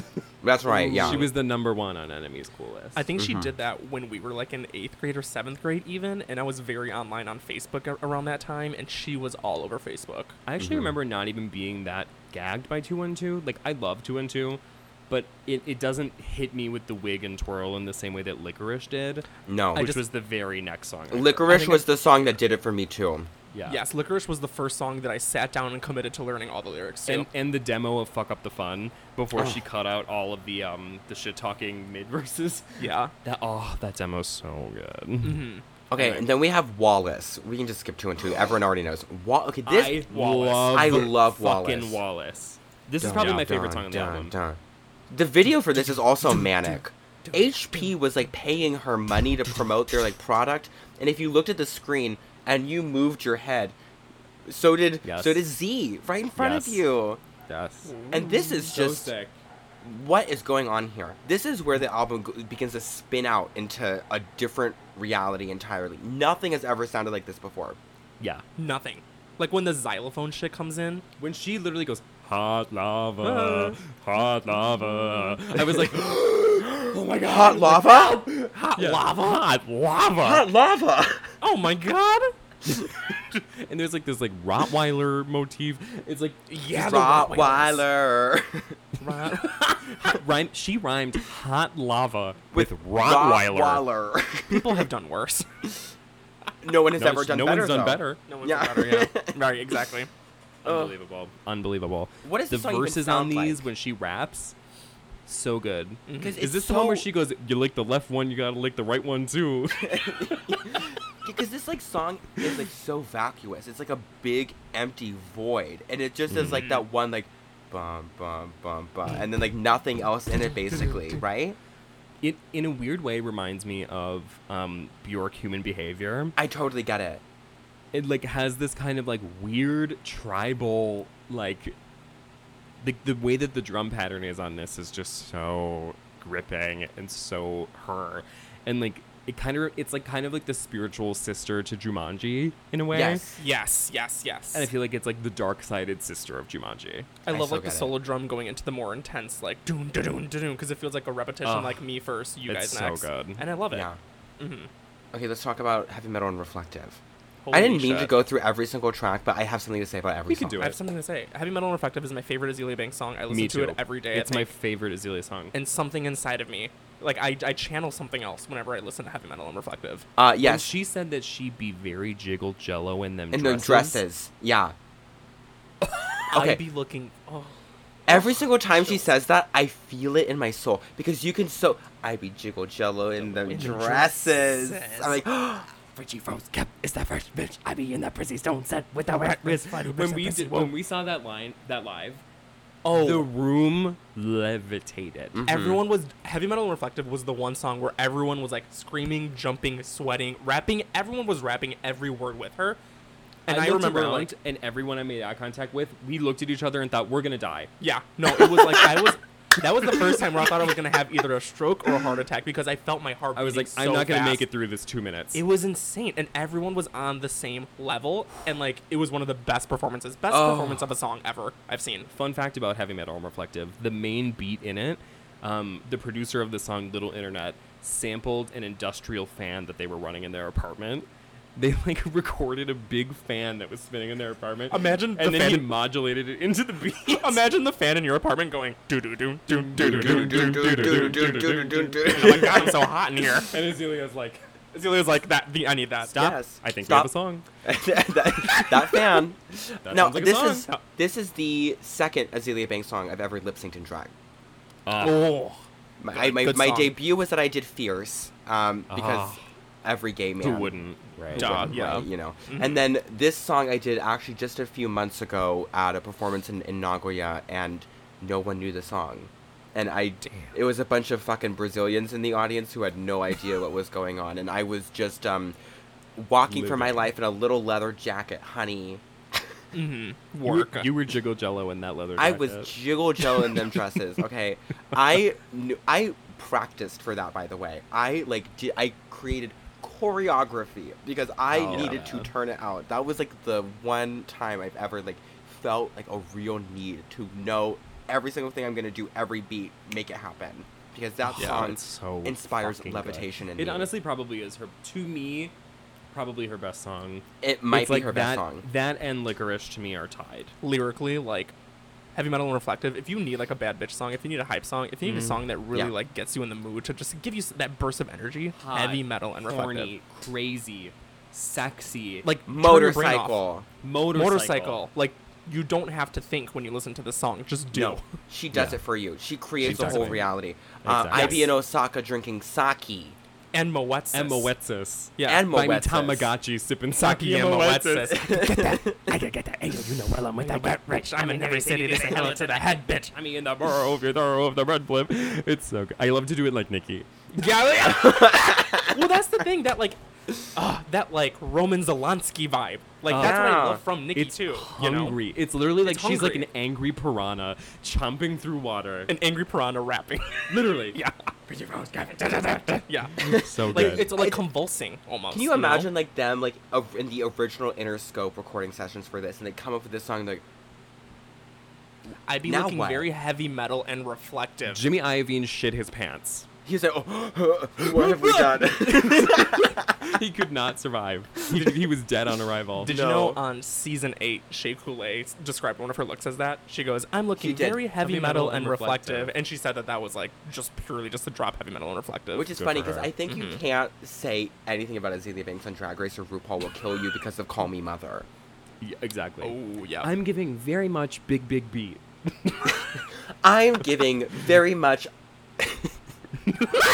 I'm giving JFK. Icy colors. I'm giving very icy colors change. I thought about it, couldn't say it. Icy colors change. Is that the worst Azealia Banks song of all time, or is it maybe... Icy colors change? Yeah. It's the worst song ever. I used to recorded. listen to it a It's the lot. worst song ever made. I used to listen to it a decent amount. I'm not gonna lie to you guys. I did I too. love her cover of Jingle Bells. Oh, when the the reason- promo that came out before the finished quote-unquote product came out, it just is like the worst thing you've ever Worst shit heard. you've ever heard in your life. There was a drought where I was really hungry for new Azealia, and the only thing I hadn't listened to was like Icy Colors Icy Changes, Colors and, like, Change. and I was like, I'll make it work. So I listened to it for a while because I was like, I need something new from And her. listen, for the people at home, it's Icy, I-C-Y, colors change. Icy. But in a way, she also sees colors change. Yeah. It's like Edgar With, Sawtelle. with the changing of the seasons. It's just like Edgar Sawtelle. Oh my god. She like did a vinyl and CD pressing of Icy Colors Change, and I wish I fucking bought one. I wish. I Yeah. want the vinyl pressing of Barely Legal. Ooh. It's a cover. It's a cover of the Strokes song. The Strokes. Have you yeah. never heard of it? I didn't take no shortcuts. I think her singing is beautiful on that cover. That's a beautiful song. I love that song. I think Anyway. her singing on Be Wet in general is pretty good as well. Yeah, Pretty decent. There have been times more recently where she is not a singer. chopped. That's I mean, not she got real me- rap, and she don't sing. She got memed for her singing because of that one little fucking episode from like Chowder or some bullshit. Yeah. Uh-huh. We're like, Hey there, I see you over there. And then for, she like- quote tweeted and said, "I don't get it." See, like that's what makes her great. So retarded. She's so. She's like, "Are you guys trying to call me a pig because the person, like the character was a pig who was She will- singing?" She will never do some introspective thinking as Azealia No. Banks. That girl. She does not. She have will the- not have the range to at least look at herself in the mirror. Okay, so Okay, let's talk what comes about after heavy BBD. metal? There's a lot of BBD haters out there. I'm And one of them. I'm sorry. I'm ready to tell you, BBD is one of her more underrated songs, and I really think that people deserve to go back to the drawing board with BBD. I'm moderate on the issue. I'm in the middle. I'm right in I'm the center of the yeah. aisle. I'm gonna be the moderator of this. I BBD like was it. produced by Apple Juice Kid. What the fuck is that? It's a great song. I think people were not ready for BBD. BBD is your ganja burn. Yes. Yes. That's Yeah. actually how I feel. Yeah. BBD to me is like every line of BBD makes me so happy. Well, I like All my the bad bitches audacity. do it. You know, Bad bitches do it. All my bad bitches do it. Bad bitches do it. I like the nerve. I mean, it's really insane. This song sounds like it just like came like firing out of like an EDM smartphone. It just like Yeah. it's so Yes. abrasive. So I like the nerve, but I don't want to listen. That's why I'm moderate to it. There are certain things that Azealia would do that did channel my old EDM phase. Like I was soul bound to Esta Noche, and now you can't really find it in a lot of places. I love Esta and Noche. I loved it because it's Tonight's the my night. The mood the moon is right. Everything that Everything Juicy Juicy buys. buys. and exclusive- yeah, like the exclusive kind. and then it just breaks into like a full-on EDM beat, and she's still rapping over it. And I get And I'm a like little bit of that from shaking and like BBD. vibrating, like I'm possessed in the Imagine Exorcist. being Yeah. imagine being exorcised No. from an entire genre community of Moonbaton and then making the definitive Moonbaton song. Esta Yeah. Noche is amazing. The, Yeah. the genre defining song. Yes. I can't. Anyway. BBD channels a little bit of that for me. Listen to it and really see how you feel. I want you to be in tune Okay. with your heart. I'm not going to Okay. give you any opinions on it, but just know it's good. I will say that this is like a good emblem of just how scattershot this album is. The fact that this and fucking Idol Delilah are on the same record within 20 minutes of each other. How does Crazy. she pull it off that it all clicks together? Do you know what I mean? Like, Yeah. she's pulling on Yeah. so many different influences, but it feels like one cohesive statement. Like, this all feels like organic with everything else. And I do not know what quality it is that makes that happen. I know. Yeah, listen, you can't rap and sing on the same CD. The public won't get it. They got ADD. You know who said that? Zach Lindsay Chi-Chi. When Nicki Minaj said, I can't help my retarded shit. That's exactly how I feel about programs. And they switch like faggots, girl. Yeah. She goes, my not shit's handle her stupid, retarded dumb, shit. wheelchair bound. Oh my Just so god. retarded. Oh my god. Next on the track list is Heavy. Next on the track list is Ice Princess. Let's go. I have to be candid with you and tell you I don't live for Ice Princess. I love Ice Princess. Pitchfork loves Ice Princess, and I was a little confused as to why. I know. I kind of love it.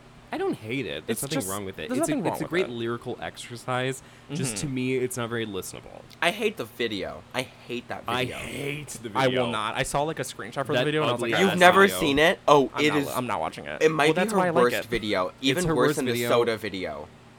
And it wants to be the only video so bad, Yeah. and it's not.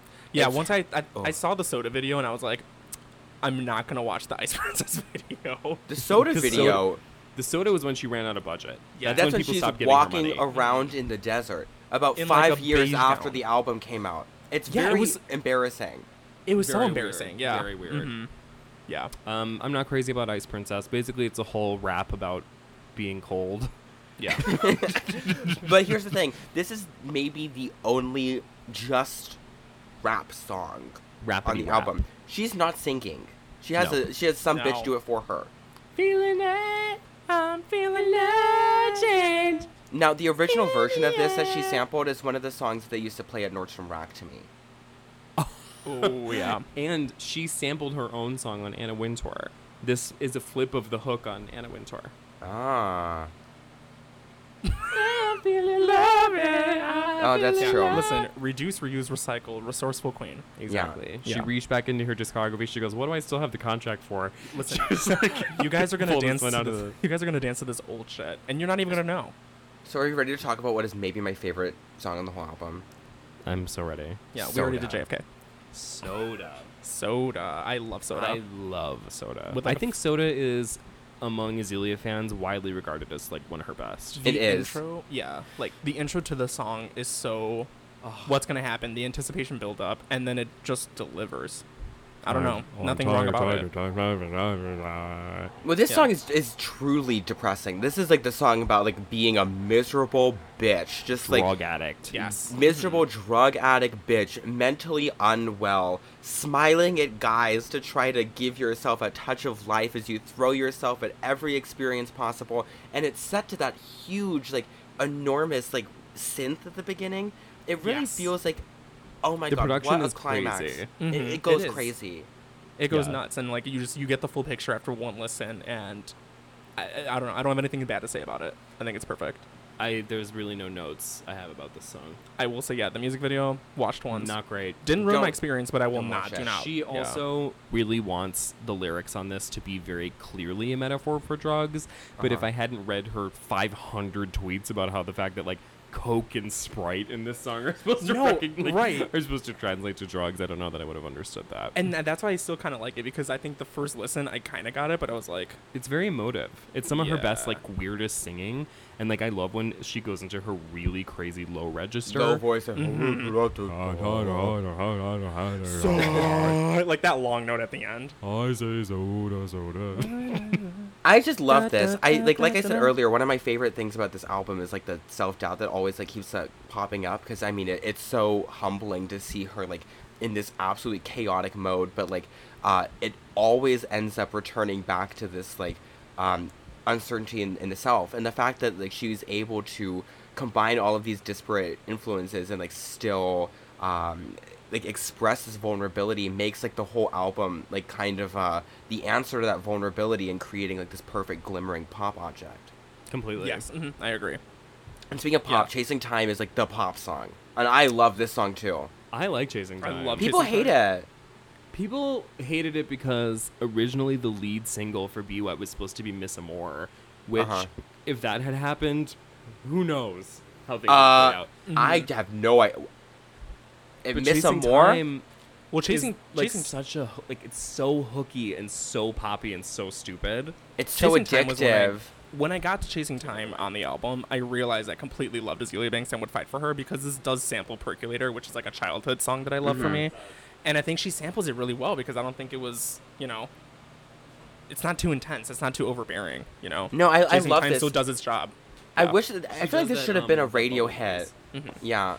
I think it could have been a Radiohead. Chasing Time, 100%. I wanted it to 100% be. could have been. Yeah. I wish She it was. she said that Interscope made her go back to the drawing board after she did Chasing Time because they thought it wasn't catchy enough, which is crazy because at It's the time so this was catchy. It's so catchy, yeah. and now it sounds really different from what people are making, but at the time it was very trend fucky. And the music video was still Azealia enough, and also Yeah. still mainstream with a lot of the visuals that they were doing, that it could That have been video big. looks They had, kind of expensive. yeah, they kind of expensive, very catchy. The verses were really good and still kind of stayed true to her ethos. they had enough budget where Azealia didn't have to compromise on her vision too much, I think. Bear in mind, this was the first single that came out that was Interscope released and not SoundCloud released after Yeah. ATM Jam. Oh. So Which that wasn't was good what was until at that stake. remix. Yeah, this was, she was fighting for her life. Babble on. But, I mean, it's also insane for me now, knowing everything we do, to imagine Azealia Amanda Banks, in the studio with directors and backup dancers and lighting people and makeup and hair people all having to deal with her as she's barreling forward into this manic dream world vision that she has. And the Yes. fact that this exists is such a triumph of pop culture that they were able to wrangle her into making it happen. Yes. Oh. Some of the visuals are kind of a nod to young Rapunzel too, where again this was a really good opportunity for black her to and really show her white. shit and really The hair is beautiful. hair is beautiful. Again, just the imagery that we've already recognized from Azealia Banks. I don't know, it's just good. I love Chasing Time. Now this is also the origin of her downfall because she did the blue and orange eye thing in this video, and that's what she thought Zayn was stealing from her, and that's why she called him a sand N-word. I can't. See, that's her own little. It all started there. Okay, let's. Yeah. We're almost at the end of the album. We can talk about Luxury briefly. This was on Fantasy. It's a beautiful song. Great song. Okay, work. One of her best. Yeah, Luxury's so fucking good. Everyone deserves to hear this song. Yes. Yep. The Nude tail Beach a had- Go Go. It's Luxury's also had a second life on TikTok through Oh yeah. competition, Oh, through competition, and the That's people right. listen to competition more. which is crazy. Competition sucks. Wait, who is competition by? That's Azealia, but it was the Oh. demo for Oh, Luxury. so Right. What was Tik- the verse that went viral on TikTok? I'm like, Banks, where have you been, honey? Oh, yeah. Getting this money. And it's so it's so bizarre to hear it because it feels not right. Because it's Uh-huh. when Azealia was still doing the later flow, Right. and Yeah. So TikTok got a hold of it. yeah, exactly. But Luxury is such a mature song. It is. It's beautiful too. I don't know what it is. It's that house production in it or whatever, but it feels so. I feels love playing this and walking around. It feels still to sexy. this day. Yeah, it feels sexy, seductive, expensive, polished. It's again it hits all the notes of what I would be feeling if I'm listening to Luxury. I know what I'm getting from Luxury. 100%. Uh-huh. Yeah. Nude Beach a Go Go. Nude Beach a Go Go. I think People I've hate only this song. It has to be on the album. It is critical that it It is on this has to record. be it on has it. to be it. Yeah. I appreciate it. I think I've only listened to it through maybe 4 times, and at that point it was me Nude giving it Beach chance a after Go chance. Go. Yeah. The second I heard Teenage Verona, I was like, nope, No, skip. And then I went back. Verona, sipping Coca-Cola. I s- Teenage Verona, mama can control But This I is my am a flaw. teenage Verona sipping Coca-Cola. Right? Right. I'm a Right. teenage Verona. Mama can't control her. No, Mama can't control her. I mean, it takes so much nerve to put this on your album and think it's good. I mean, it is good. Imagine thinking it's good. I can't. Imagine I can't. convincing yourself it's I Wow. succeeded She with goes, this. not only this, but I have to put it really close to the end. Where you get all these house beats, you get to the point where you're like, oh my god, wait, work, and then Nude Beach a Go Go comes out of nowhere the She goes, fucking boogeyman. Black women's attraction. All the white girls join in the action. Do you Do wait? your What's jingle the when you with your dingle dangle? dangle? Everybody loves the bingle bangle. Ow. New Ow. Beach a Go Go. New Beach a Go Because Go. she forces you to to realize the reality of Azealia Banks. She's like, if you're gonna love this, you gotta have love to put up everything. with this. You And gotta deal with Miss Broadway. Like, you have to do the whole. you have to deal with all of it. Yeah. If you don't love me at my new Beach a Go-Go, you don't deserve me at my Miss Camaraderie. so true. Yeah, agreed. Okay, so Period. then I want to talk about these two songs at once because it's like a 1-2 continuous journey for me. Yeah. Both of these songs are like well over 4 minutes long, so indulgent. Miss Amour and Miss Camaraderie. What a fucking duo. What's What your a Miss Amour play duo. count? I just looked this up. My Miss Amour play count on my iTunes is 1,811 times. Oh, yes. How many hours is that? Do you know? Let's see. Does it tell The you? song is about It's 4 minutes. It's 4.5 minutes long. 4.5 minutes long. times. Let's just say 5 minutes. 5 times 1811. For the viewers at home, Nick just Googled 5 times 1,811 as opposed to pulling up a calculator. That's how Google works, girl. I always type it out on Google. I type Hate it out. you guys. That is 150, almost 151 hours of Miss Amour. You've spent 151 hours of your life. Uh-huh. What a Listen great to way to Miss spend Amour. it. Yeah, honestly. I I went downtown to breeze through freaks. I've got Yes. a job interview with Hebrew G. Dun, dun, dun, dun, dun, dun, dun. This is when people Bum. This is maybe, to me, I recognize it's not her best song, but to me as a person and like on an individual level, I don't think that I've ever really connected as much to an Azealia song as I have with Miss Amour. Uh-huh. And talk about leg, wig, and twirl. Oh, my boy. God. The When it first starts 3 building up in the seconds, chorus as well. Oh, Pure, lovely allure, Lady Aurora. Monsieur, Lady my Aurora. eyes are wide. we talked about this before, like the way that she like uses these like dumb, big, gloopy, gloppy words when she's like jiggle jello in them dresses. Like she has like a very like attractive like word choice. Yeah. She's like slutty Dr. Seuss. She's a Oh. retard. Yes. Slutty Dr. Seuss the retard. It's like it's like her strong suit is like the imagery of it all. It makes you stop and think. It's true. Yeah. Yeah, I listened to Miss Amour. I went downtown to breeze through freaks. I have to stop and consider. I have to stop and consider. And then when she says cunt diddle cunt do cunt cunt, I go, Cunt. I was like, huh, I turn into the thinker. curious. Let me consider. Cunt, little Yeah. cunt. Cunt diddle cunt do cunt cunt. Exhibit A. Cunt diddle cunt do Yeah. cunt cunt There's cunt. a footnote. Yeah, ass in the Asterisk. Cunt to the cunt to cunt cunt. And then on And then Genius. in the annotation it goes cunt diddle cunt do cunt cunt cunt. Oh, It's the exact same thing in the annotation. you have to flip to the back of the book. It's a footnote. The hieroglyphs. Little cunt. Miss Camaraderie. This is the second collaboration with This is Lone. a beautiful song. I think this Oh. was my most listened to song on the album. I think It's for me it beautiful. was for a while. It is beautiful. And, you know, this is the perfect conclusion to all of this tornado, whirlwind, storm of influences that all kind of jams up together to make a song really about pushing forward deeper into the futurist reality, no matter how hard it gets.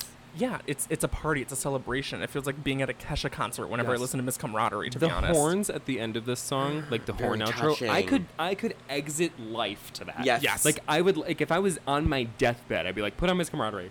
Can you imagine you dying to Miss and set a Camaraderie timer really for quick? 4 minutes and 32 seconds and yank that shit the second that the horn's end. A gay guy in hospice. I'm imagining myself like crying as I walk into the sunset of my life. You know, there's like one beautiful tear in Chi-Chi's eye, and she turns Yeah. over her shoulder, and it's the horns, and she waves goodbye and walks into the Japanese sunset. Yeah. And it's Yeah, the I end have of her like my career. hospice nurse push me out to a pond, and I'm like Yeah. on my wheelchair, and there's like frogs hopping over the lily pads, and like dragonflies buzzing around, and I'm like, oh, look at this beautiful world! Look at this beautiful world I've had the pleasure of being part of. And then it goes into the flat line of my. Yeah, has she ever performed this before? Sorry. Has she performed this ever? She didn't do it. She didn't do it live. She did not. I would live, no. absolutely do this as a closing song for her. This is the end of her career. This is the end of her. This is the it's sundown of Azalea's career. Yes, Yeah. it stopped here, and the sun hasn't And- come back up since. Azealia has gone on record to say that she thinks it's the best song she's ever made. Yes, I It's have amazing. read that as well.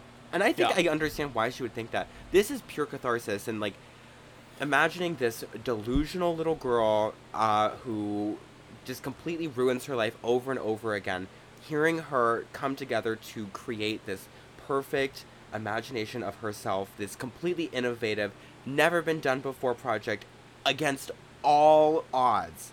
Of And course it imagine ends with being this. Azealia Banks and calling yourself Miss Camaraderie. It lines up with her, Miss Camaraderie Oh being my the last God. song, lines up with her thesis, because it literally, at the beginning of the song, feels like you're falling down the rabbit hole, like Alice in Wonderland style. Mhm. Like, it starts off so muted, and then it goes right into the big instruments and everything, and it just feels, I don't know. It's feels like it feels it's like great. calling Azealia Miss Congeniality. Yeah. It doesn't make sense. Mm-mm. Azealia has wrong. never been a comrade to anyone. Not one person. It's just not. It's not true. Never. It makes no. it's fantastical. She's Mrs. Antagonism. Literally. Yes. A ride with Miss Antagonist. But that's what's touching. you? Yeah, that's all three of us, almost antagonists showing up to the bar. We all changed our Twitter headers to Miss Antagonist. Miss Miss Antagonist. Mrs. Yeah. Antagonist. But I mean, that's the touching thing is you can kind of feel that she does have like that Gemini drive to be a better person. She hasn't yet.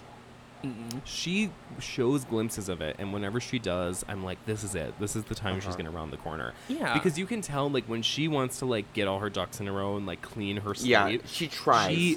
She like dick rides Megan the Stallion, or she'll like just like go Mother say the Nikki. Yes. Yeah. Uh-huh. Like go on like pages long diatribes about how much work Nikki has put in to like establish herself in the field and da da da da. And then 3 seconds later, the second that she feels slighted, it's over. We get glimmers of that. Like, And that's what's so crazy about Azealia is that she's not. Kate, she can't exist without like the chaos at the center of her. Right. Yeah, she shows glimmers of humanity in those moments, because the last thing that I remember when we saw her live was at the very end. She was like choking back tears, being like, "This She is why I cried. do it. I do it for you guys, and I will always do it for you." And she was like crying, and that in itself, She I don't know, is like, a yeah, fucking like- artist. Yeah. And it hurts me Mhm. to watch people who do not understand this like kind of artistic impulse of wanting to have your cake and eat it too, and wanting to be able to like blah blah blah run your mouth in front of people who do not give a shit about you as a person Yeah. and only see you as like a specter of like pop culture or whatever, and therefore don't give a shit what you actually think or what kind of person you actually are. It's really hard to be that person and then also like pour your whole self into music or into art or into whatever. It's really fucking hard to have the both of those things, and it's Yes. impossible to have both actually. yeah, I mean, don't you feel this way about our little artistic endeavors? Like, I feel like, we put all of this work in, like, we care so much, like, for a very limited amount of people. And then it's just everyone else tuning in for what they perceive to be hot takes about bullshit on Twitter, which I don't give a fuck about. Like, that's just, not like, why I fucking do what I do. No. Right. That's my gay little foot diary that I just, like I kick my phone and, like, just, like, produce garbage into. Literally, Like, I'm like, anytime Yeah. I tweet, it's because I'm on the brink of suicide. oh my god, I'm, like, okay? literally I'm not, imagining like- my death. I'm, like, imagining, like, a massacre at work and then, like, ripping out my eye and, like, jumping out the window and screaming in the street. That Literally. is I when I, noticed, like- click publish on a tweet. Literally. I And same tweet with the Azealia, most. obviously. right. Right, yeah. Literally, yeah, like I tweet the most when I'm at my lowest. When I'm like, there's nothing to lose right now in my life. Like, When I I'm have actually at my lowest. nothing good going on. Yeah. That is when I'm tweeting. That's the when I'm most. tweeting. I have nothing else to do. There's And nothing that- better going yes, and that's how I know that when I get into these like spats with people online and whatever, when people cannot fucking stop coming after you and saying dumb shit and they're so mad and blah blah blah. I'm like, that's why I don't give a shit what these people have to say, is because if you are that consumed by a tweet, I know you. I am you. I am in those ugly fucking boots regularly. And Those I ugly just- boots, mama. Those Those ugly boots all the honey. time. and I know who you are and what spot you're at in your fucking life. Yeah. Because that's when I get online and I say, like, gay guys are disgusting and prep is gonna kill you. And, that Yeah, kind of thing. Like, I don't give a fuck who's Yeah. on fucking prep. You think I care? Azealia has been in those shoes many times. Oh, Exactly, Azealia, yeah. Azealia straps into those thigh highs every single time she feels slighted. And I really get it. This is honestly why I love Broke with Expensive Taste so much. This is an album by a total fucking insane narcissist, egomaniac who cares so much about female Kanye. Female Kanye. Yes, female Kanye. She cares so fucking much about creating her worldview and sharing, like, her own perception of reality. She is fighting tooth and nail to get her perversion literalized as some glimmering art object. And she cares so much that she gets hurt very easily. Yes. And so hearing, like, those horns at the end of Miss Camaraderie is this, like, it's a win for messy, selfish gay people who care a lot about their art projects. Exactly. Yep. 100%. Exactly. It is like literally the sound of the rest of the world going away. Yeah. It's like every single bit of effort that you put in that was not publicized and no one else got to see, and you know you were pouring your blood, sweat, and fucking tears into that shit. That is the sound of every hater, every retard in the whole world falling away with the horns. Yeah. Everything fading. Exactly. Yep. So as I re-philosophize my universe, I'm recreating the world. I'm so popular. Season 3, everything is gone. You two have climbed out of the gloop and soup, and we are recreating the world together. What are we taking from Mr. Jean-Paul Goude and Miss Azealia Banks and her album? What are we taking from all of this into our new reality? Yeah. What's your takeaway? I feel ready to... I feel like the last year has been extremely taxing for the wrong reasons. Mm-hmm. And I think that I have put a lot of effort and energy into things that are not moving me forward on my path to who I'm meant to be. Yes. And oftentimes it's very easy to be tempted by the people who want you to fight small battles that are very far behind you at this point already. And the things I want to say and the things I want to do and the person I want to be has nothing to do with any person that I can interact with online or anyone who I can interact with in person. It's all about fucking me. Work. And it's sometimes hard to, like, demand that shit for yourself. Bless you. Bless you. Zach goes, bullshit. Bullshit. Yeah. Anyway, so sorry. Continue. Oh, excuse me. Excuse me. Oh my goodness. Boy, just the allergies in the middle of July. Oh my faggot. Girl, you know what I'm talking about. Yeah. I'm just saying, all I want to do, here's my goal, right? I want to stop putting so much money on my credit card. I want to finish my fucking book. I want to be me. And I want to have nice hair. Okay. Yes. I don't think that's so much to ask for. No. True. My takeaway. I love art. I love fashion. I love music. I love all of it. Who fucking doesn't? I love things that are provocative. I love things that make me think. I love things that make me question. That's our job as human beings, to question fucking everything. Mm-hmm. Yes. And I think with Jean-Paul Goude, as well as Be Wet by Azealia Banks. Faggot! Yeah. Yeah. Oh, excuse me. Sorry. Azealia Banks broke with expensive taste. Azealia Banks how do you say broke broke with with How do you say broke expensive with taste? expensive taste? Yeah. BBD? I just hope, I don't know. I want meaningful art. I want meaningful art in my life. You know? I want things to be provocative. I want fucking meaning, period. I want meaning. I so Meaning. get it.